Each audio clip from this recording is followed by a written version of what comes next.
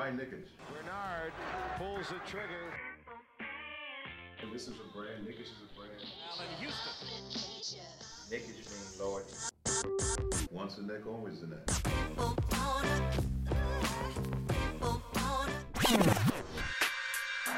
touches, puts up a three.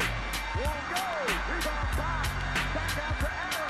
His three-pointer. Tie game with 5 seconds remaining. Thank you all for tuning in to Knickish. It is March 12th, 2022. The Knicks capped off their 7th-game road trip with a loss at the hands of the red-hot John Morant and the Memphis Grizzlies. But before we get into it, I want to make sure y'all get a chance to check out our website, nick-ish.com, and get yourself one of the cleanest hoodies in the market today. Stock is starting to run low on the website, so go ahead and cop yourself a Knickish hoodie and hat. And while you're at it, put in that 5-star review on Spotify and Apple. It helps us out in a big way as we bring in these weekly podcasts to you every weekend. And one more item, we're excited to announce that Knickish has its first staff writer, Omar Faruqi. And on a personal note, some of the pieces I've seen him write are some of the best forms of writing that I've seen, with fresh takes. And you can check it out right now on our website on a new section that we're calling Knickish Weekly. The intro to the first post was written by our very own Nafi, with Omar's post right after. And without any further ado, let's bring in my two co-hosts here, Faiz and Nafi. How you guys doing? You better call us Naif and Fossey. Like, Almost ain't made no it, such thing as a seasoned vet in the podcast game. Naif and Fozzie. Fozzie the Bear. I like the sound of that. I don't know. Was it Fossey, Chris Jericho's band? Remember from wrestling, Chris Jericho? Fozzie? Yeah, it was. I don't know, man. How am I supposed to complain, bro? 3-1 week, 3-game winning streak. You know, would have been nice if it was 4, but I'm not bitching and moaning. I like it. Yeah, I mean, it was all in all a good week.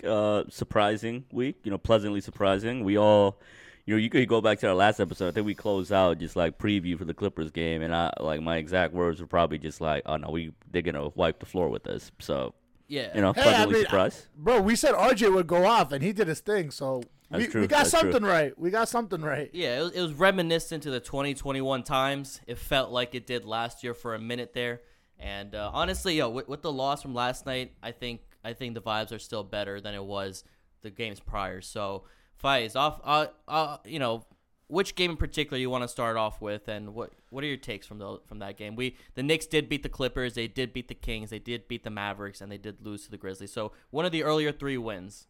Which one of those games was your favorite? I would say out of the 3, my favorite was definitely the Mavs game, just because it was reminiscent of last year's Knicks, where we didn't really have like a standout performance from anyone, but all together as a team, we played well.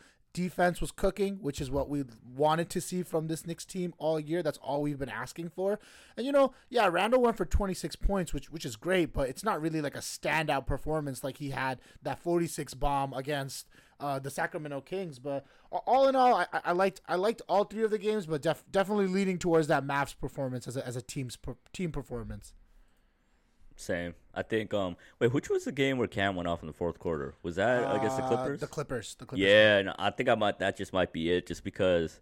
The young. And we're gonna guys, touch on the negative aspect of Cam, just because he's out for the season. But I did want to just call out the fact that like his fourth quarter, just like the game was already in hand at that point, but him just going off in that fourth quarter, it just kind of like exemplified and encapsulated, just the flashes of potential we've all been kind of seeing from Cam, but it all kind of blew up in one quarter, and I just thought it was beautiful. You know what I mean? So that's just my personal fave. What about you, Nila or Mo? Your favorite game from the streak? I gotta say it's gotta be Dallas as well. It was nice that we got to snap another winning streak that they had for the second time this season, and we win the season's record against Dallas. And I think all of our players, for the most part, our starting 5 played well. I want to see the stats that we had. I think Randall and RJ each had. Well, Randall had 26 points. RJ had 18 points. Solid game from RJ. Which game was it that they both scored at least 20? or maybe even Was 30. that the Kings game? Or Was just it It Julius might have been Julius the is, Kings game. I Julius is like just possessed by the spirit of Carmelo Anthony from yeah, I mean the 2013. Clippers game Julius had 10. So yeah, it was so Randall yeah. had 46 RJ and had- RJ had 29. Yeah. So And hey, don't 6. sleep on my guy Quickly, bro. Quickly had 27 that game too. Yes, sir. Yes, sir. I mean, Quickly's just overall been looking really good. Just want to give him a shout out as well. And especially just because a lot of stupid Knicks fans out there, especially like these old school mentality ones, I just say he's not a pure point guard. Quickly, it doesn't have that pure point guard shit doesn't matter anymore. It's 2022. You know what I mean? His That skill pure set point guard is shit doesn't valuable. exist anymore. It's not. Exactly. It's not even in the NBA. Exactly. So I just want to give proper respect to our young gun. You know People what I mean? asking Quickly to be Rajon Rondo or something. Come on, man. Right? Like it's not about that anymore. It's about like how your pieces fit in terms of complementary play, and we got playmakers in RJ and Julius. You know what I mean? And I feel like IQ just fits him, especially when he's on like he has been. You know what I mean? Yeah, and we're seeing now with Tibbs increasing his minutes. I mean, for the season, he's averaging like 20, but now these past 5 or so games, he's playing closer to 30, and he's showing out. I mean, he's shooting the 3 more efficiently than before, and he's dropping assists, getting rebounds, crashing boards. So with the way he's playing right now, how do you guys feel about the conversation that maybe he's trying to push himself to be that kind of third guy with RJ and Randall being the top 2? Is he at that point yet, or do we got to be a little bit more patient before we can even bring that into conversation? Faiz. I think with players like him and Maxey, we're seeing this like surgence of like pushing these younger players into the limelight really quickly. Like we did that quickly, no pun intended. But you know, like all week we've been talking about Tyrese Maxey being that big 3, and then you see that game against the Nets, he did not come up in the moment. I think we got to give these kids a little bit more time before we could really thrust them into like that big 3 thing. But I just love the way Quickly's been playing. He definitely has been playing like a pseudo third player. Now, if we had more of, if you're talking RJ, Cam, and IQ, I think that's definitely a big 3 that I could get behind. I think if we're talking about Randall and RJ, I think I want to see a different third player as that big 3, for example. But I think Randall's play, when he has it going on, is just a step above them. RJ's right there with Randall, and I think IQ's just lagging right behind just because of a little bit of inconsistent play, because he doesn't really know his role entirely yet. We're seeing him crash the boards. We're seeing him pass out the ball. But what I love from IQ over these last few games is if he's not scoring, like in, I believe, which game was it? I think in the Mavs game, he wasn't really scoring. He was 0 for 4 from 3, but still dished out 6 assists. You know, you want to see that from him. And he like, ideally, if he keeps this play up, maybe he could be part of a big 3. Maybe next year we could see IQ get bumped up to that starting role, because Kemba's out of rotation. Deuce is not going to be a starter on this team anytime soon, and we know what Rose's knees are at, so he's definitely not going to be starting either. So it's very possible, but still think it needs a little bit more time. Yeah, and just kind of piggybacking off that, like, we should at least have a more solid kind of estimation of like that 3-headed monster, or like, you know, evaluation of like that the possibility they could be a big 3, but we don't, because Tibbs, you know, we talk about it all the time. He doesn't play those 3 together enough. You know what I mean? But from what we've seen so far, especially lately, I do like what I see. So if people are kind of like, you know, eyeing that trio as the ones to kind of push us forward, I need to see more of it. I need to see like IQ and RJ and Julius spend as much time together on the floor as possible. And just with the injuries we've had lately, especially with Cam, you know, Obi's been out, and D-Rose, you know, we'll see where he's at. But I feel like just given the situation, that there's no reason for Tibbs not to exhaust that trio, that lineup across different configurations. Like, see how those 3 fit with, you know, Mitch or with Jericho, and then with Fournier or Burks or whoever.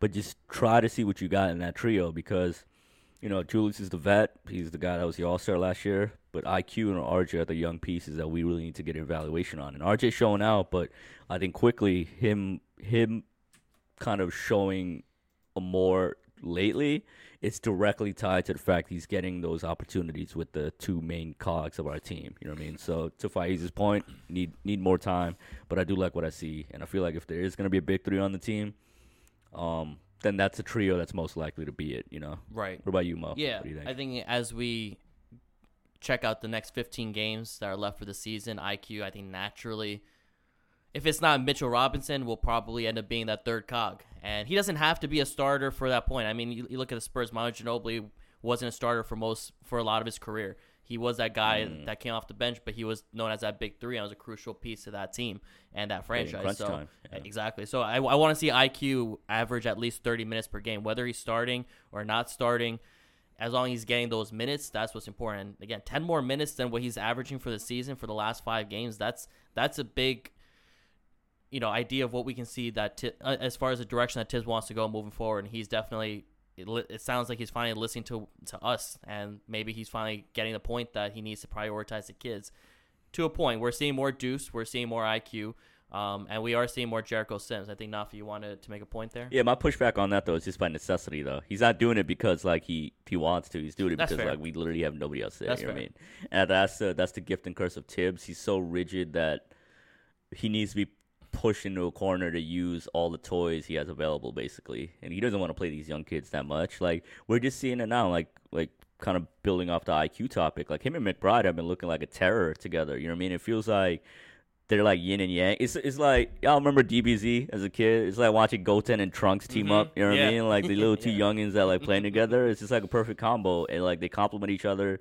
And I feel like IQ, knowing he has McBride in there as far as being that point of attack bulldog, kind of lessens the pressure on him to really show up defensively, which allows him to have more confidence in his offense. And I feel like the data and lineup data, plus minus all that shit, whatever, it kind of spells it out in a recent, stretch of games that, playing the young guys together, it's not a quote-unquote tank tactic. It's literally putting us in a more advantageous position. You know what I mean? So it's basically what we've been bitching about for months now. Play the young kids because it's not tanking. It's about, developing good habits and, putting more wins on the board. And, yeah, the wins may fuck up our lottery position, but I'm not going to be mad, or I'm not going to be one of these fucking big-ass babies on Twitter bitching about us going on a 3-game win streak, you know what I mean? Because they wanted to see us tank. But that's my take on it. But what do y'all think about the IQ McBride combo? I mean, I personally all in for it. I love the IQ and McBride combo. I think a huge thing IQ get more rebounds is because McBride has the other backcourt a little bit. He has good defensive tactics. He's closing out. He's helping IQ in terms of that. And you're definitely right. The game opens up more for IQ in terms of everything with McBride being on the floor. And also, I know it's really underrated to talk about things like this, but you see IQ shining more because McBride might not have enough experience in the NBA and stuff. So IQ feels the necessity to stand up, to step up for the team. And I'm all in with what Mo's saying, man. These extra minutes have made a huge difference. It doesn't matter if he's starting or not, as long as he's closing out the games. That's what's real important. Right. And some people will point to the fact that his shots aren't dropping, and you got to remember the fact that he is a rookie. And really the stat that you have to be looking at is that plus-minus stat. And I can't remember the number. I think it's 54 from the last couple of games when Deuce is on the court, that net rating. That's a fucking crazy number, 54. And, that's what you see when you actually watch the game. Those are things that can't be – he does things on the court that aren't reflected on the box score. The quote-unquote intangibles. Exactly, the intangibles. That's the word that I'm looking for. And it's really the defensive side of the game and just keeping the ball moving. There's that play, I want to say it was against the Clippers. Maybe it was against the Kings. I think it was against the Kings. It was a block from Mitchell Robinson that led to a Deuce alley to RJ to really, cap off the game. Those are high IQ plays that Deuce is showing out on the court. And the willingness what you did there. Yeah, high IQ. The willingness to shoot is really the difference between him and Frank Ntilikina, who we're all at least two of us here are stands of. And we got one hater. We got one hater here, but it's all good. It's all good. Big hater. Deuce is willing to shoot, and shooters shoot, and eventually the shots will start dropping. But that's the difference between him and Frank Ntilikina. The defensive IQ is there, so I'm liking what I'm seeing from Deuce. I want to pivot a little bit over to Randall because we're bigging up the young kids, but Randall's been showing out objectively. He's been balling out the last 6 games. Statistically, he's been actually better than RJ. I think he just has higher numbers on the 3 main factors of points, rebounds, and assists. So How do you guys feel about Randall right now? Obviously, there's the controversy on Twitter. There's the elephant in the room. Energy. Social media elephant in the room. Yeah. So do we want to talk about that? Do we want to touch that at all? Go fellas? for it, Nafi. What controversy are we talking about? What's the big? I'm not gonna touch it. I'm just gonna poke it with a stick. Ballsy. I'm not trying to touch that with a 10-foot pole. I mean, all of a sudden, I'll Nick is just getting use this canceled. opportunity. Yeah, I will use this opportunity. Shout out to CP and Knicks Fan TV, the realest one out here. I mean, 100%. everybody loves him. Every Knicks fan that's actually like active on Twitter or like be out there on the social media space, they know what type of Don't what type take of time sides he's on. against the family. Don't take sides against the Exactly. family. You'll Nobody see what's wins in the gonna family happen. feuds. You know what I mean? Nobody wins with family feuds. So like, apparently, there was some narrative out there that kind of slithered its way into the Randall household that made them think CP's the one to try, and I'm a fast forward because I'm not trying to get canceled. Tweets got deleted, and they weren't tweets from CP. It was Mrs. Randall. So I thought it was kind of a what weird happened to not naming names? Mrs. Randall. That's respect. I title, swear to you know God, what I mean? he said, "Yo, I'm not gonna name names." I don't know her personally, so I'm not gonna call her by first name. Respectfully, that's Mrs. Randall. You know what I mean? But yeah. Losing causes a lot of problems, man. Whatever you're losing, you're gonna see it seep into the household. When I'm Both having a on bad and day off at the work, court. Exactly. but and you know what? I can't be mad at her. She's just being a ride or die. You know what I mean? I respect that. You know what I mean? Like, much love to Julius and that whole family and that household. You know what I mean? So, just long story short, it went kind of left on Twitter. Tweets got deleted, and the whole Knicks online family rallied around CP. The end. Y'all got commentary? Go ahead. I'm not touching it no the more. end, but that led to a series of amazing games by Randall. Yes. So that's Yes. Yeah. that's something. See, to point Randall. out. So I think the prime example of that is the Kings Knicks game, where like you see I how think that was the same day. it might have been. Like, you see how emotion has a huge part in Randall's game. Like, he's playing up against Sabonis, who we know he has like this beef against Sabonis. He puts up 46 points, assisting only 2 times. That says a lot from Randall, like he's someone who's getting 4 assists, 6 assists a game on without even trying. So he was looking to shoot, he was looking to impose himself. And if you noticed through the whole week, he's been much more decisive, much more freight train like, getting to the rim, much more like he's just imposing his will on the other team. Now, the Clippers game, I didn't really like what we saw from him. He went 4 for 16. Luckily, RJ, Cam, and Quickly really bailed us out of that game. I don't know if you guys noticed, through this whole week, you saw when the Knicks had these double-digit leads, they looked like they were about to let them slip at certain points. Like that Clippers game, you saw they were about to let it slip, but then Cam Reddish comes through, plays hero for us. And the Kings game, man, every time you think the Knicks are going to let you down, you think you're sad as a Knicks fan, go take a look at the Kings, bro. Because that franchise is down bad. That's a really bad unintentional tank. You trade away Tyrese Halliburton. I know this is something we talk about every week, but sheesh, you trade Tyrese Halliburton for Sabonis, and you still lose to the Knicks by like, how much they lose by that day? Like 16 points? Like, sheesh. Ugh. I think it was it that account on Twitter, StatMuse? They were just like, since the trade, since the Tyrese Halliburton for the Sabonis trade, both franchises have identical records. But one side was considered a win now move for the Kings. You know what I mean? Like, oh, we got an all-star big man. We're going to win now. There's literally been no change in there. They got 2 guys on that team that were ranked on that top list under 25 years old, and they still couldn't get up there. Who, the Kings? They got Davion Mitchell got on that Davion list, Mitchell, and RJ okay. Barrett wasn't on that list. I don't want to give Davion that. Mitchell above. I don't want to give that list. Bro, they put Kevin Herter over RJ. Like, look, I'm all for these intense takes, but Was that oh The my Athletic? God. No, like, I don't even know what this it was is- from, and I started. Nah, I it's started Bleacher ignoring ignoring Report. this It list. was Bleacher Report. Oh, yeah. Oh, It's clicks. Fuck them. It's for clicks. Like, they know. Look. They've seen already how much that the Knicks fan base comes together around our players like this. But you listen to like the Grizzlies. Last night I was watching the Grizzlies game, and you're listening to the commentators. There are people acknowledging the steps that RJ's taking. Like, it's mostly just for clicks and stuff. I know that RJ was a high pedigree player, so people have different expectations for him. But what has he done that's wrong? Like, look at he's almost playing a identical game to Andrew Wiggins, and I'm not trying to say compare him to Andrew Wiggins, but Andrew Wiggins was a first pick. Like, they're on like similar trajectories in terms of just growth. if anything, RJ's doing a little bit better in my opinion because he has a more complete he's game. showing more aggression than Wiggins ever did. You know what I mean? And He's he has a showing more complete playmaking than game. Wiggins He's ever playing did. defense. The playmaking is there. Rebounding is there. So, like, I'm not understanding what this RJ hate is all about. But, you know, I just want to pivot to the tanking aspect of it because we were talking about the Kings and whatnot. What are your guys' thoughts on tanking? For me personally, it's like we're so far ahead of teams like not the Kings, but like you look at the Eastern Conference. We're a few games ahead of I'm trying to remember who's there of the Pacers, of the Pistons, of the Magic. Like we're kind of in no man's land. We're like we're not too close to the play-in. We're not too far. We're too far ahead of those other lottery teams. So I don't really see the point of us intentionally losing games. How do you guys feel about that? No, I don't. I never want to intentionally lose games, especially when it's a season after we had our best season in a decade. I want to see what we're seeing now. Even though we lost last night, and we'll get into that Grizzlies game, I didn't feel demoralized, and it wasn't from a lack of effort. And the effort is coming from our guys who are going to be our future. You know, RJ, IQ, Deuce, Mitchell Robinson, Jericho Sims, you name it. These guys are showing game in, game out. And I mentioned this last week, all these losses, whatever losses that we've had, and we've had a losing streak for a while, they're close games, and they're tough losses, but they're not blowout losses. And there aren't that many blowout losses that we've had all season, honestly. And even though it's a losing season, for what it's worth, the progress that we're going to see and for the future, that's worth it. It's an investment that we're doing to our guys.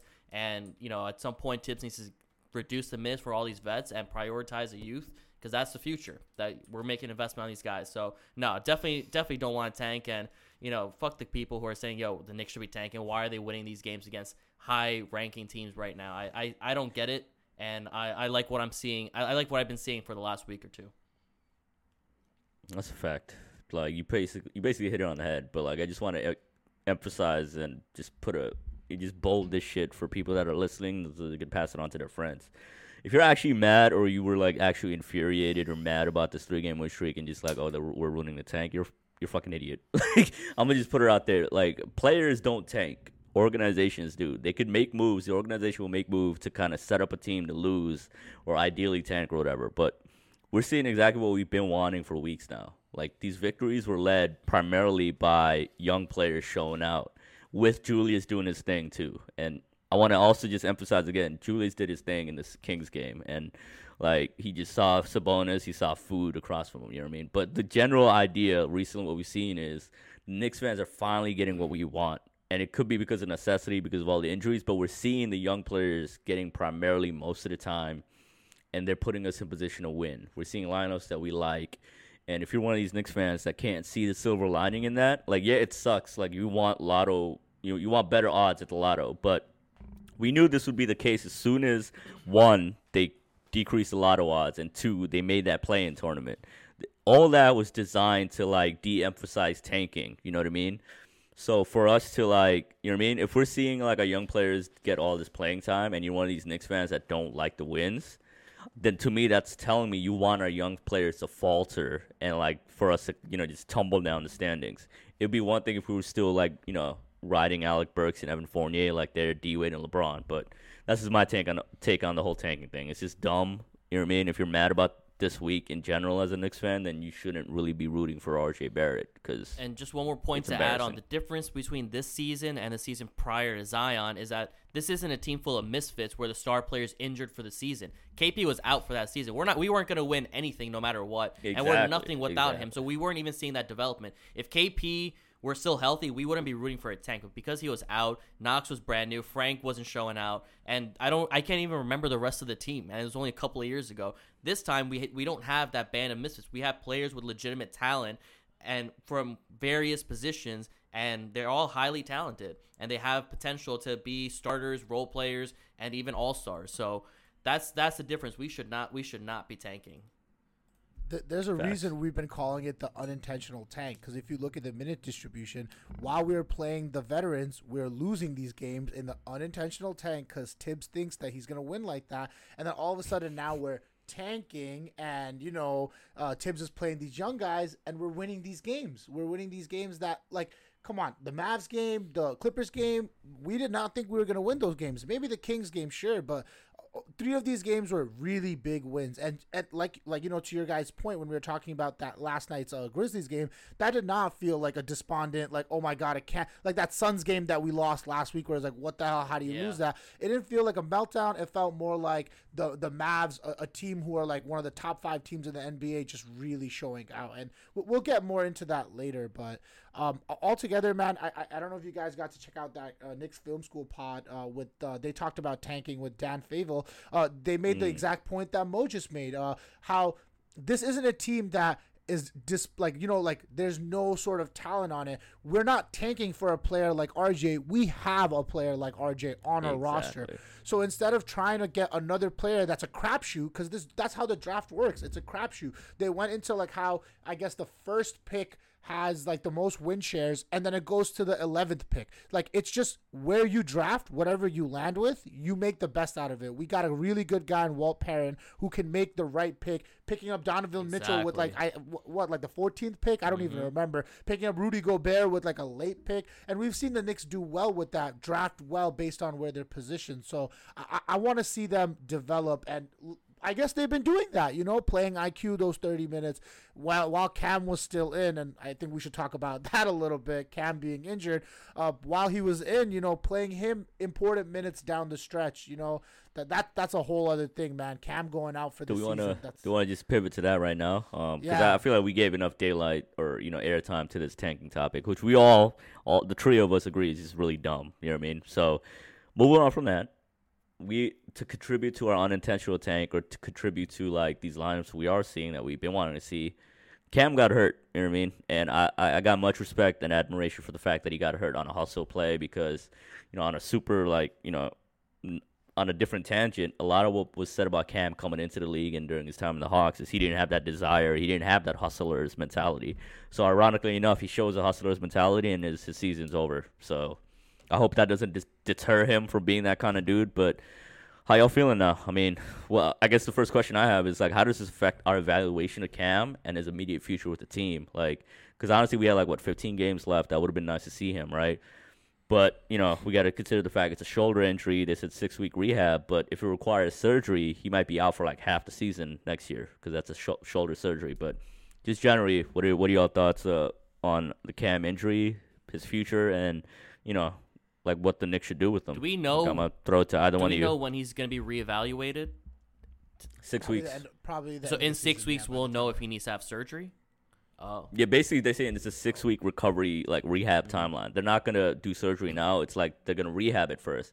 And typically when athletes go the rehab route with an injury, it's either successful or they end up having that second surgery they should have gotten at the start. And what are some players historically? I think Chris Paul is one who's had injuries similar to this one. Do you guys know? I mean, the dude that literally is getting compared to Cam, Paul George, just had shoulder surgery twice, I think, on both shoulders. You know what I mean? So he was out for 6 months. This is when he was still on OKC, I think, or what have you. Now, but yeah, the good thing, the only positive out of his future is that he'll still be under contract next season. So we're not mandated to extend him or kind of wonder if we have to and how much we'd have to give him.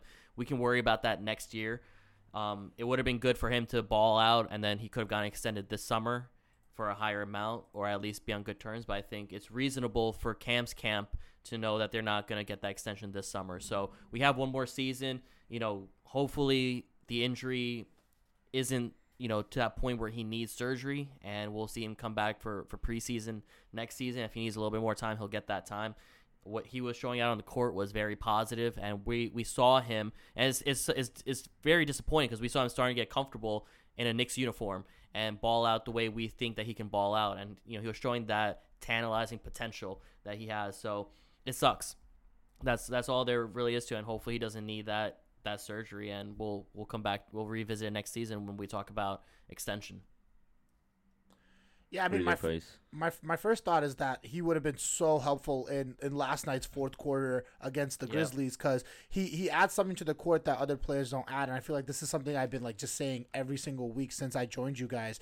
He adds this athleticism. He creates spacing when he's coming down in transition, and defensively, you saw what Ja and them did to us in transition, and I feel like Cam, with his length, with his just good feel for the game, would have been super helpful in last night's game. So that is frustrating. But hey, I always try to look for the silver linings in these things. Maybe this is what we needed because maybe Cam starts going off and his camp really pushes for like an unfair contract this year that we just wouldn't be able to offer him, and maybe we don't get to keep Cam. But now I think going on to what Mo said, Cam's camp has to be in a reasonable state where they're like, we're not going to be able to get that extension this year. Like, for example, RJ, they come from the same draft. RJ's getting extended this year. He showed what he's played.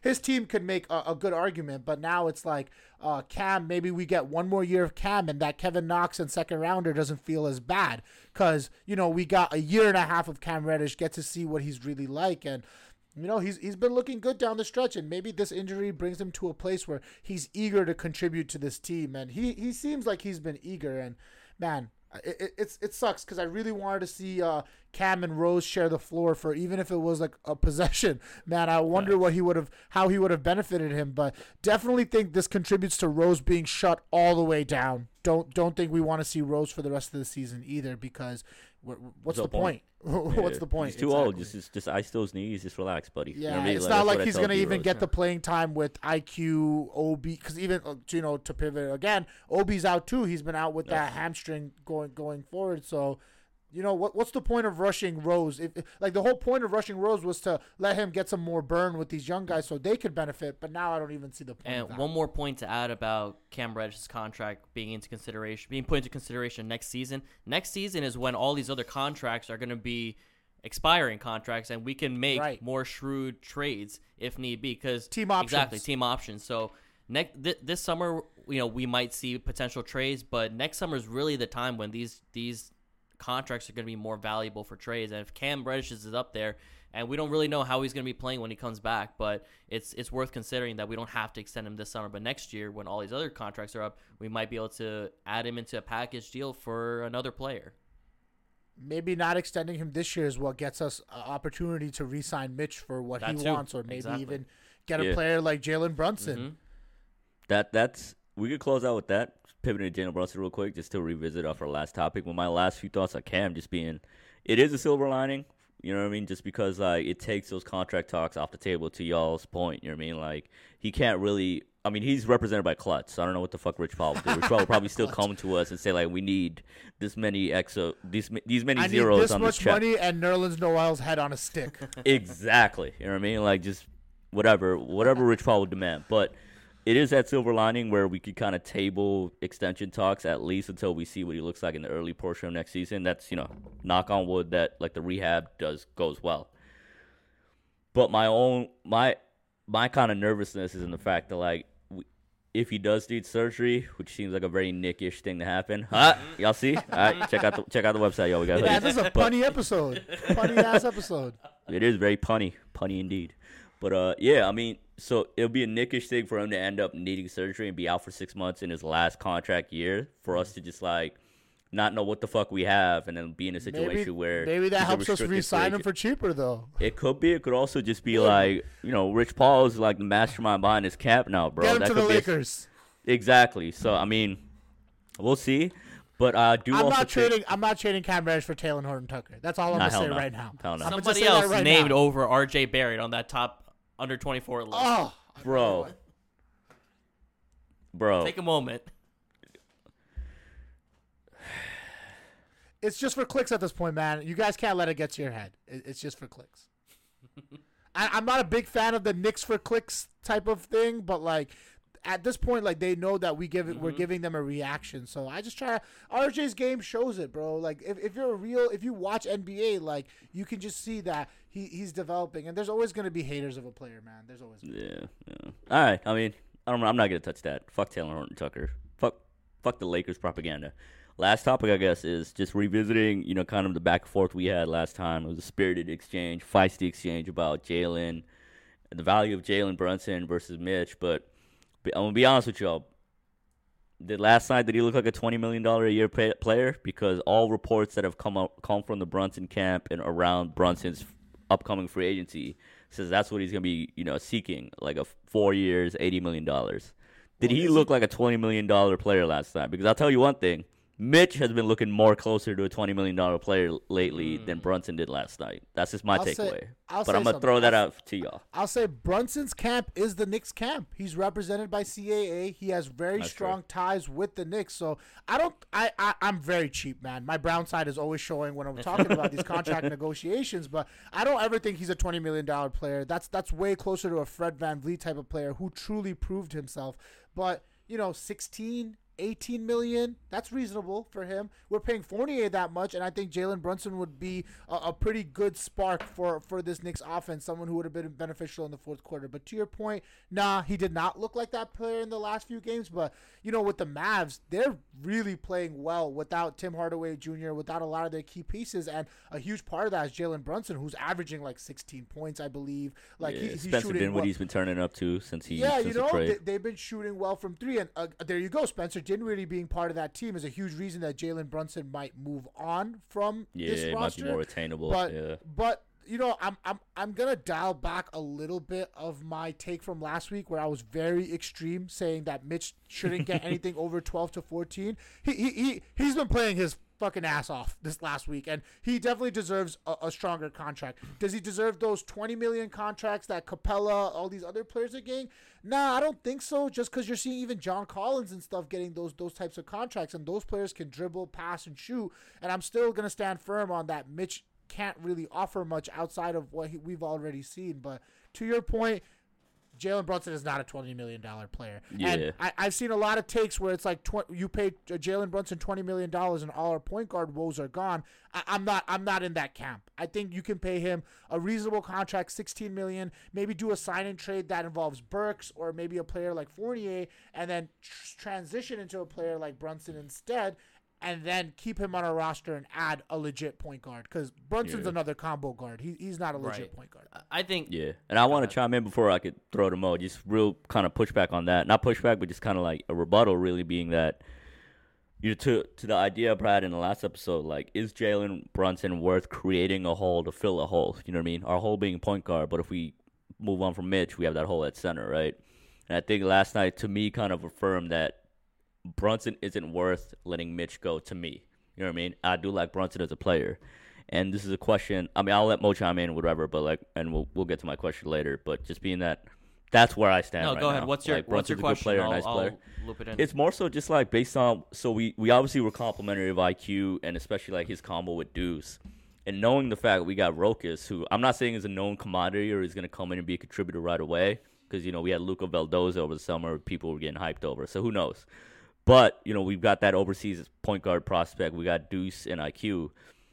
So on top of the question I posed last week about, is it worth creating a hole at center to pay Jalen Brunson? Is it worth creating that hole at center knowing we have these kind of assets lined up at the point guard position, plus D-Rose, to pay Jalen? You know what I mean? Is it kind of too much overlap going on in the point guard room then? But I'm not saying we don't need a point guard, but is it worth it in that regard? It depends on your take on what you prioritize between offense and defense. I think Mitchell Robinson is absolutely crucial to have a strong, consistent defense and have that defensive presence game in, game out on all positions. Now that he's lost weight, he's able to block a three-point shot. He did it two games ago. I brought up the question last week. You guys remember him blocking a three recently? But he did it just 2 games ago. So he's being that active guy again. He's showing that level of commitment and also not fouling out, but also getting buckets. His last 4, maybe 5 games, he's dropped double-digit points. So even if he's not that passing center or the guy who's shooting threes, he's the guy who's guarding those centers that are shooting the three and passing it out.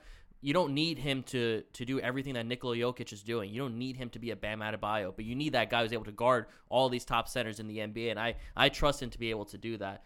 Jalen Brunson, I don't think moves the needle to that point where it'll be worth the sacrifice of a defensive anchor in Mitchell Robinson. I think he's that scoring combo. I needed that stamp of approval. I think he's that scoring combo, but he's not going to elevate us offensively so much that hole we're going to get on the defensive side is going to be there. We have Jericho Sims, no doubt. He has potential, but I haven't seen enough to say that he's going to be there to fit in for what Mitchell Robinson already had. And Taj Gibson's going to retire, in the next year or two. So there's gonna be there's gonna be like that hole at the center is gonna be a massive hole because I don't know if Jericho Sims is ready for it, and Mitchell Robinson is 100% ready to do what he's doing consistently and take it up a notch, and he's 100% been doing that at least the last 5-6 games from what I've seen. So I wouldn't sacrifice Mitch to get Jalen, to answer your question. I think it just falls on the spectrum of where you are in terms of what do you value more in this NBA? Do you value the creation that a guard can bring, like Jalen Brunson, whether it be creating for your other guards or creating for himself, as opposed to Mitch, who can just fill that defensive hole and add some offense, but it's just where you value that position in general in this NBA. I think you guys know where I fall on this. I don't really want to go too deep into it, but I just think the center is a commodity that can be filled pretty easily in terms of through the draft or picking up another player. I think we gave Nerlens Noel a whole year off this year, and obviously he gave himself the year off, bro. Come on now. Yeah, he got the year off. Just be real. So, he cashed out and went on PTO. So we're hoping. I mean, at the same time, Mitch is playing a contract year. Jalen Brunson's playing a contract year. A lot of these guys are playing contract years. So I'm hoping that a center rotation of maybe Nerlens Noel, Jericho Sims, and maybe another center you pick up in the draft can fill that void that Mitch leaves. But I don't know. I'm looking at the last 3 years, and I'm looking at the most we've won. I don't really think Mitchell Robinson was part of that much. In terms of real winning, the biggest wins we had was with Nerlens Noel, and I know everyone's listening to me and thinking I'm some big Nerlens Noel stan. It's not about that. It's more about I don't think the center role is that important. I think if a player like Nerlens Noel could fill that hole just as well, I think we'll be okay. But at the same time, to play devil's advocate against myself, last year we thought adding Evan Fournier and adding we thought adding Evan Fournier and adding Kemba Walker the OG to our lineup New York or nothing show. Yeah, I'm going crazy, man. I'm going crazy. I'm used to arguing with myself only. But I'm saying we thought adding Evan Fournier and adding Kemba Walker to our lineup, bolstering that offense, would be the answer. So maybe Jalen Brunson isn't that answer. But if I'm going to stand true to my guns and what I believe in, I just believe that the guard is much more important to bolster because you can do a lot more in terms of playing Jalen Brunson and Derrick Rose together, playing Jalen Brunson and RJ together, playing Jalen Brunson and IQ together. And I just feel like we really do need to bolster our guard play. Feel like giving Johnny O'Brien another toy to play with might be beneficial for us at the end of the day. But like I said, I think it's where you fall on that position in general. All fair points, and I dig the just kind of you putting your preference out there in terms of what you prefer. But to that point, though, will investing in Brunson as a point guard cancel out any type of growth we'd want to see from McBride and IQ? You know what I mean? That's kind of the main question that's come up recently to me, especially not only Jalen versus Mitch's value, but just Jalen versus Mitch's value, while also considering what the domino effect would be on our young point guards. And we got D-Rose coming back hopefully next season as that veteran piece. I wouldn't be mad at IQ, McBride, and Rokas kind of being that point guard trio, and D-Rose being the veteran mentor. Now, is that more of an ideal situation than while keeping Mitch? Is that more ideal than letting Mitch go, bringing Brunson in, and then cutting Deuce and IQ's collective playing time? I guess it's who's your coach next year. Because if you have Tibbs as your coach, you really want Jalen Brunson. If you have Tibbs as your coach, because either way, Deuce isn't seeing those minutes. Let's be frank. Let's be honest. Either way, Deuce isn't getting that growth. Frank, Lucchino? What you did. Man, Nice. This is the punniest episode we've done. But yeah, if you got Tibbs as your coach, he's gonna run. He's quote unquote the ideal Tibbs type of guard. Could penetrate, can shoot, can do all those things. So either way, we're not gonna see that. But again, to go on my New York or nothing devil's advocate shit, ideally, if we're trying to do not tanking, but if we're focusing on development and growth, I'm with you. I think you would rather just let Deuce get those minutes because I could see a world where Deuce can play that exact role that Jalen Brunson plays. The same type of defensive, could shoot, can attack, all that type of stuff. But I think it just falls on who your coach is. If you got Tibbs as your coach, I think a player like Jalen Brunson would really benefit him in getting the most out of our team. I feel that. And just to throw you some bail, just because I know people, Knicks fans that are listening will probably be like, Deuce McBride will never be like Jalen Brunson. Yo, once upon a time, Jalen Brunson was also a rookie second-round pick. That He kinda Jalen blew up Brunson, this his year. first year was not Jalen Brunson. You know what I He mean? blew up this year more. I'd say even last year. Knicks fans were big on him last year, but he did not play that well last year. Exactly. This contract year, on the other hand, he's been really showing up, especially with Tim Hardaway Jr. being out for the season. He's been playing real well, and Exactly. I'm a fan of him. I think keeping it within the family is also another thing I love. I think him being part of Tibbs's tree, like his family being part of the CAA family tree, I think it benefits us, but I've been wrong before. Yeah, I mean, my whole point just being like, if there are people out there that are skeptical of Deuce, even to this point, I get it. His shot hasn't been there this season, but the numbers and the lineup data, and just like what you see with your eyes, he has a positive impact anytime he plays. So that was just more so a shot at people that like don't believe in our young players, but are willing to like pay other teams' young players that did show out after 3 years of development. You know what I mean? Like, because Jalen Brunson got picked later than Deuce did, I think, in the second round. You gotta add Tibbs, bro. This is all shots at Tibbs. That's all. Exactly. You can't be fed up with Tibbs. You can't be fed up with like what Deuce is doing as a young player, and then being like, okay, let me get another combo guard that was drafted in the second round 3 years ago. It doesn't make any fucking sense. Just give Deuce some time. And not to say I'm against Brunson, but that'll be my last piece on that. What about you, Mo? If you want to close this out and take us home. Before we close it out, we actually did not even talk about last night's game, which we didn't talk about John. We didn't talk about John Moran. We didn't talk about these guys too much. But before we close out, I want to hear both your guys' main let's say 2 takeaways. The Knicks in general were coming off a 3-game winning streak. This game was a game of momentum swings. There were 22 lead changes in this game. The Knicks were up by 15 in the third quarter, and then they got outscored by the Grizzlies 31-18 in the fourth quarter. There was a point John Moran scored 10 straight points. Randall dropped 36, 12, and 6, and RJ had a quote-unquote bad game, which was pretty cool because 23 points, which is really good as far as compared to what he was playing like a couple of months back. The Grizzlies had 16 blocks. 3 of them were in the fourth quarter, and that's the main summary of the game. So let's start off with Nafi. Two quick takeaways from last night's game. I feel like just let's talk about the win streak and just like it crumbling at the start of the episode. May have covered that enough, but fair point. I do think that game last night in itself, me being somewhat of an optimist as far as Knicks are concerned, it kind of told the story of like the last few weeks in that, all those leads we did blow, and especially when we were like losing mad games in a row, we did build those leads, you know what I mean? And it was like the young players playing that helped build those leads. We eventually got on a hot streak with 3-game winning streak. And then last night we saw it went to shit because of a blown lead.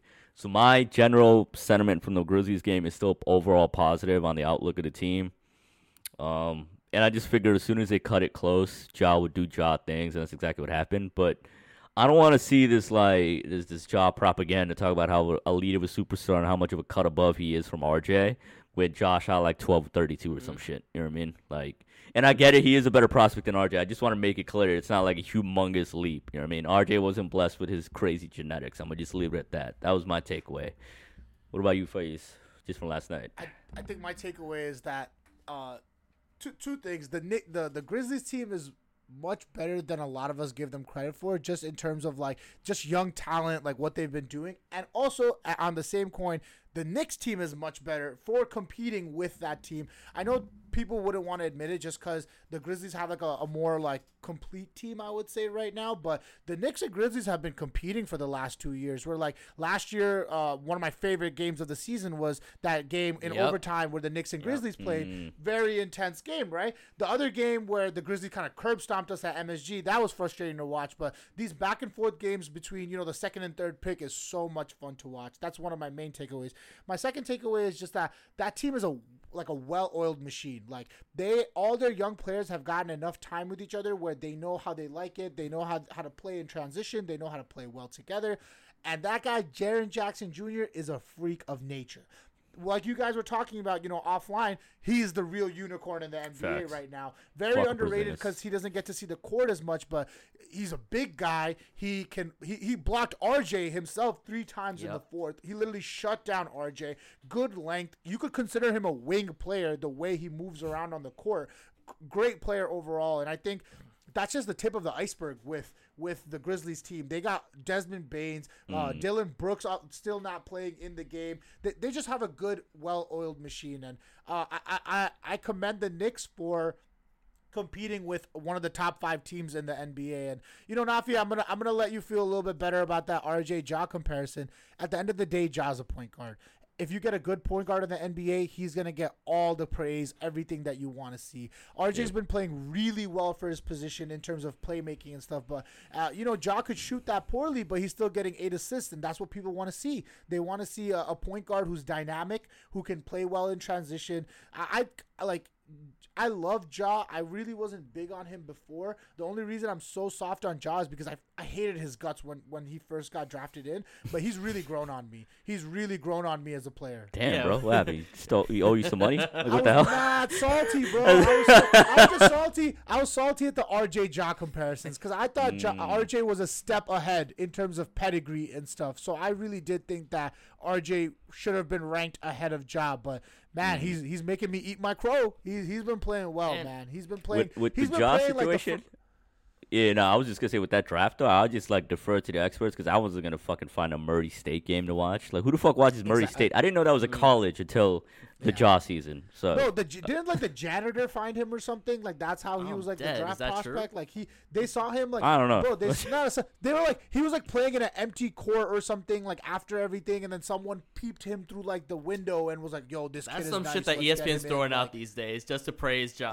No, that's so bullshit. They made that shit up. That's some Stephen A. Smith story, right? Stephen A. Smith was like, "No, that's some shit they say for like the Ja Morant biography in like 20 years or whatever." They're like, "Oh, it's a random. Nice, it's the prelude chapter before the book starts." You know what I mean? Kid's nice, but I'll say one thing: I didn't like his attitude at the end of the fourth, where he was like flexing on Deuce McBride. Like, come on, man, this guy's coming out of the G League. You flexing on a G League player right now?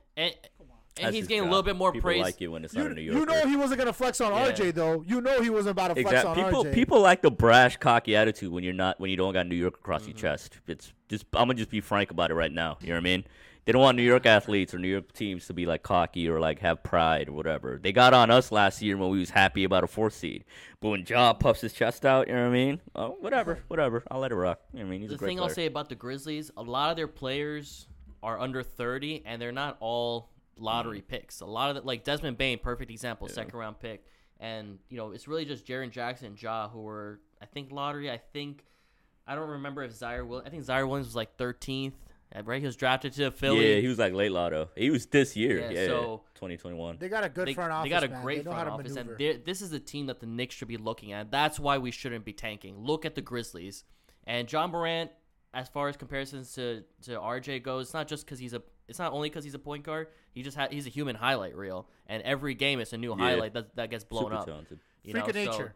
That's why RJ's not getting as much attention as he should be. But no, they're not that. RJ plays like calm and cool. He's like a way more quiet type of guy. So, but hey, you look at RJ, man. He gets into transition and gets those open dunks too. Like he's just.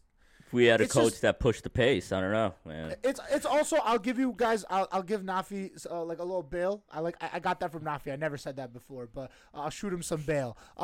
It's like they have an agenda for Ja, bro. Like Mitch, two plays where Mitch, I think the last game in MSG and this game, where like Mitch got a take foul or something and he like dunked it after, and they're like, oh my god, if Ja Morant had made that dunk, he didn't make the dunk, bro. He crazy didn't get block. It. Like leave That's him what alone. I've That doesn't count as a point. They do that all season, bro. How many times have we seen like Bleacher Report or ESPN just be like, oh, imagine if Ja made this dunk. He fucking did it. So why the fuck he posted it on my page, bro? Like, I'm gonna sound like a hater right now. I'm gonna probably end up being a full-fledged Ja hater by the end of the summer. But right now, I'm gonna give him his props. He reminds me of a young Westbrook with like more brain power. Money. He owed Nick-ish money, bro. Buy a hoodie and we'll let you go. And one last shout out to. I also want to pat myself on the back. No, go ahead. One last shout out to RJ because he's been, excluding last night's game, he's been putting in his free throws. I don't know if you guys been noticing, but 7 of 7, he's 5 like of 7, like way better percentage, and now he's up to I think that's just what about 70%. A great player. That's he what sees really the flaws, separates these players. Yep. You think about it, you just average by yourself like 12, 14 points. And if you get to the free throw line to shoot like 8, 9 free throws, you're at 20 points right there. And if you can average 20 points a game, you're in the upper echelon of NBA players if you're averaging, 20 a game. And RJ's getting real close to that. He's at like 19 points a game right now. So he's close. showing the trajectory that we want to see. And I don't know. We should definitely talk about RJ's contract situation in coming weeks because that's definitely going to be in a due topic. time. But long story short, he's not gonna leave. If he leaves, I might be done with the franchise. I'm out. Yeah, I'm nah. out. Like, come on now. But I was just gonna say, RJ-ish. pat myself on the back, just because we were on the draft show for the Nothing But Knicks way back in 2020, and I was like, I want Desmond Bane when we took IQ. So I'll pat myself on the back for that. You know what I mean? No shots at IQ. I love IQ, but that young kid, some of us seen the talent. I'm kidding. I'm bullshitting. I didn't think he would be this guy. Like, I just thought he'd be a shooter. But, yeah, Grizzlies got a nice core, man. Like, but to Mo's point, we don't need to be all about tanking when we got Walt Perrin, the god, in our front office, and he could find talent super late. So if we get, like, a late lotto pick, I'm not even going to be mad or stressing about what could have been. We'll still probably find talent there. All right. I think that about wraps up this episode of Nickish. We appreciate you guys checking out Nickish. Make sure you tune in next week for another episode. Cop yourself a hoodie today, nick-ish.com, as well as a hat. And stay tuned. We got some pretty cool stuff coming out later this week on Instagram, so make sure you follow us on Instagram and Twitter at Nickish Show.